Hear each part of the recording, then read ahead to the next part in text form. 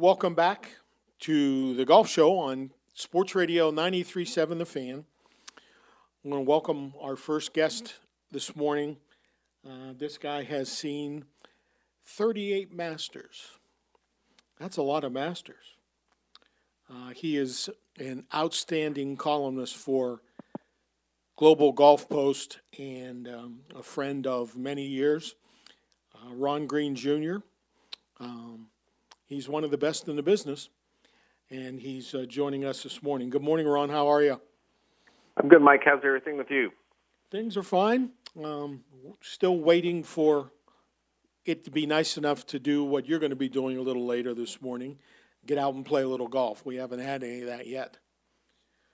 Well, we got here in Charlotte, we got a dose of Pittsburgh weather, whatever it was. 3 days ago, it was suddenly started snowing enough to cover the ground. The azaleas are blooming and all that. And so that was, I think, about the latest we ever get snow. And so it wasn't quite gone, but it's trying to turn green down here. Now, it will be plenty green down the road at Augusta when I get there next week. Yeah, I'm sure it will be. They have that magical way of keeping the flowers blooming and keeping the grass very green. It's remarkable how what that place looks like, and I've been fortunate to go all those years, and every year, every day I go down there, I stand out there and look at it and just marvel at what it looks like. And I tell people all the time, I was lucky enough to cover 10 Masters, and you just TV is a wonderful thing, and HD and 75-inch screens, it's all great, and you get it really pretty. You got to go there and stand, like you said, up by number one tee and look out there. TV just does not do it justice.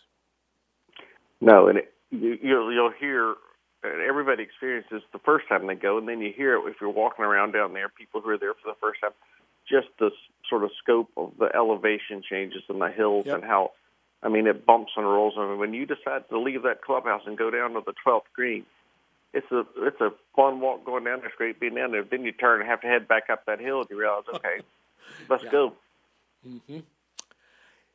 I talked a little bit about earlier about how Masters Week remains pretty much the same as it has been, but today and tomorrow at the Masters, represents some change in how things are done down there. What's your viewpoint on all that? I think it's an enormous day in time for both Augusta National and for the women's golf. I remember being in the chairman's press conference last year, Fred Ridley's first one, and obviously Billy Payne had done so much and been so progressive in so many ways that when you kind of thought Fred was going to sort of slide in and just get his feet under him and see where things go and maybe make some tweaks to the golf course. And he announced the Augusta National Women's Amateur, and it was just like, I mean, almost literally jaws dropped. Like, did he just say what we think he said? and now it's here, and you see the pictures, and you see the way it's been handled down there, and it's just a huge day there at the club. And I think it will be. I would expect a lot of televisions will be turned on there to see the golf course, but to see how the women play it, see what kind of setup it is. I mean, see who wins. It's a really big thing, and I think what they have done.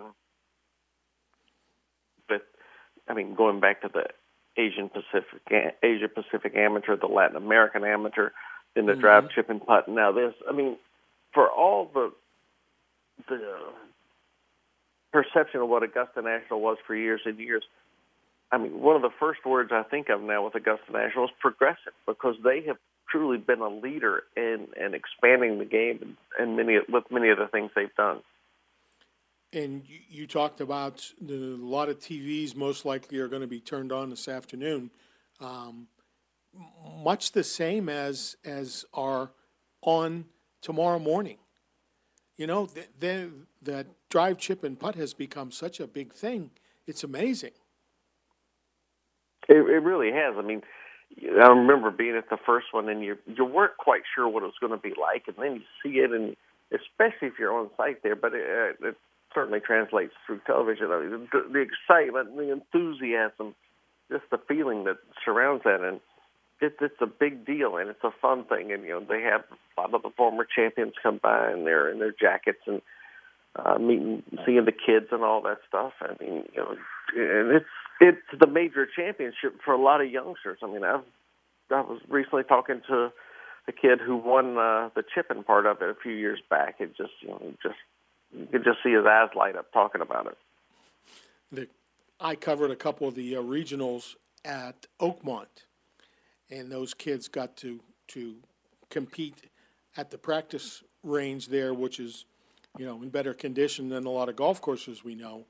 And the funny part was, you talk to the kids, and they know they won, but especially the little ones, they have no idea what Augusta National is and what the Masters is. All they have is this big smile on their face because they know they won something. That was really cool. Yeah, and you talk about growing the game. I think now, I don't know how many kids are going to be sitting around watching it themselves if they're not involved in golf, but I think it's just, it makes the game a little more approachable. It's look what you can do, and I mean, shoot, they're pretty darn good at what they do too, aren't they? I was ashamed at some point relating my game to that. Let's talk about the tournament as they call it down there. Everybody, well, not everybody, but the favorite seems to be Rory. He certainly seems to be on his game. I kind of like Justin Rose, who has been on his game for quite a while now. Where are you leaning? Well, I think you start at the right point. I think Rory is the favorite right now. I mean, there's a whole group of players, but given what he's done, I mean, he's been so good this year. I mean, in his, 5 stroke play events he's played, he's won one and not finished outside the top 6 in any of them. And then, he had a chance to win the match play. He ran into Tiger, and he got it himself. Hit one bad shot there on that 16th hole and made a mess of a hole he was going to win. Yep. And then a blues and sort of stalked away in a huff, I think, and because he was frustrated because he knows feels like he ought to win everything he's playing right now. And I think, he's going down there. We all talk about it every year, and we'll continue to until it changes. But the chance to win the career Grand Slam, and that's a big thing to put on anybody's shoulders. But I think he sort of made peace with that, and I think, he's had chances, and I mean, he could have won last year. And I remember standing on the second hole. He had started to take 3 shots back on Sunday, picked up a shot on Monday on the first hole after a bad tee shot, and then hit that second shot in there to about 4 or 5 feet at the second hole for eagle and missed it. And you could read matches and birdie for birdie, and suddenly you could sort of feel the air go out of him a little bit. And I don't know. I think he's got to get past those things, and I think he plays with. He's such a confident player, especially when he gets going. I think as long as he can see a couple putts go in, because if you start getting tentative on the greens at Augusta, I mean, that's as much trouble as if you're trying to be aggressive on those greens. And I think the key for him, as it is for most people, is just to see a few putts go in and, let the hole look a little bigger to him. But I still like his chances. And Justin Rose, I mean, he's the ultimate grinder and meticulous player in Augusta for all it doesn't have as much room as it used to with what they've done with some of the tee shot areas. But, I mean, he's just, you always figure he's going to be around. Just a classic grinder, but, in a more refined kind of way, I think. Yeah, that's a good way to describe him. Ron Greene Jr. from Global Golf Post is joining me this morning on the Fan Hotline, which is brought to you by Armstrong Business. So we talked about a couple guys who will be favored highly. You have a dark horse or two? I wouldn't call him a dark horse. I'm going to be, like a lot of people, be really interested to see how Jordan Spieth plays. Now, he's off to a good start down in San Antonio, but, I mean, he's been fighting it pretty hard. I mean, first of all, it's the putting thing. He feels like he's got that sort of put back together, but full swing issues. I mean, going into this week, he's hitting 48% of his fairways, which, I mean, that's starting to get into numbers I'm familiar with. And, you back out the times he's hitting an iron or a Wood off the tee.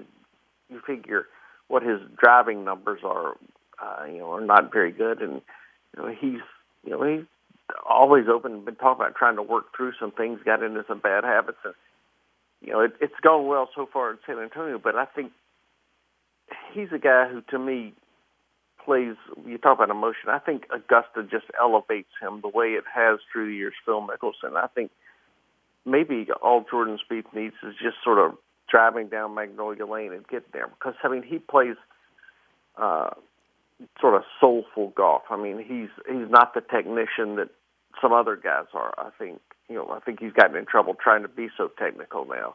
But I just he didn't play that great last year, and then he comes to Sunday and does what he does, and he's one tee shot away from possibly winning another Masters and shooting 62. So I think he's maybe the most interesting player to me going down there.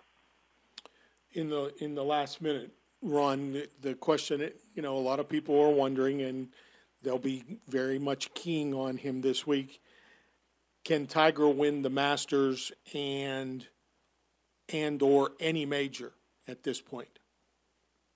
I think for sure Tiger could win the Masters or any major. I think you watch him play, and his golf swing is, it's maybe not as long and fluid and athletic as it was when he was playing under Butch Harmon, say, but it's in a really good place, and he's so fundamentally sound right now.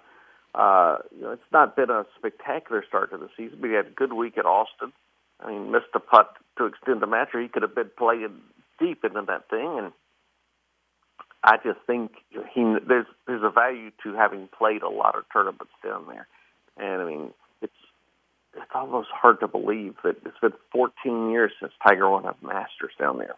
To that day, beat Chris DeMarco. That's a long time ago.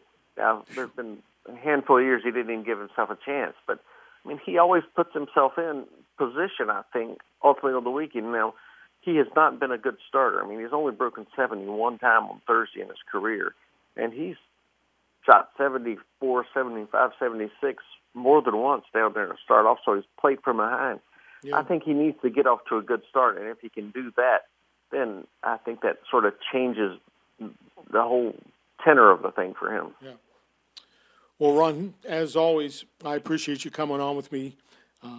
Love getting your insight and perspective on these things. Have a great week in Augusta, and we'll get you back on again soon.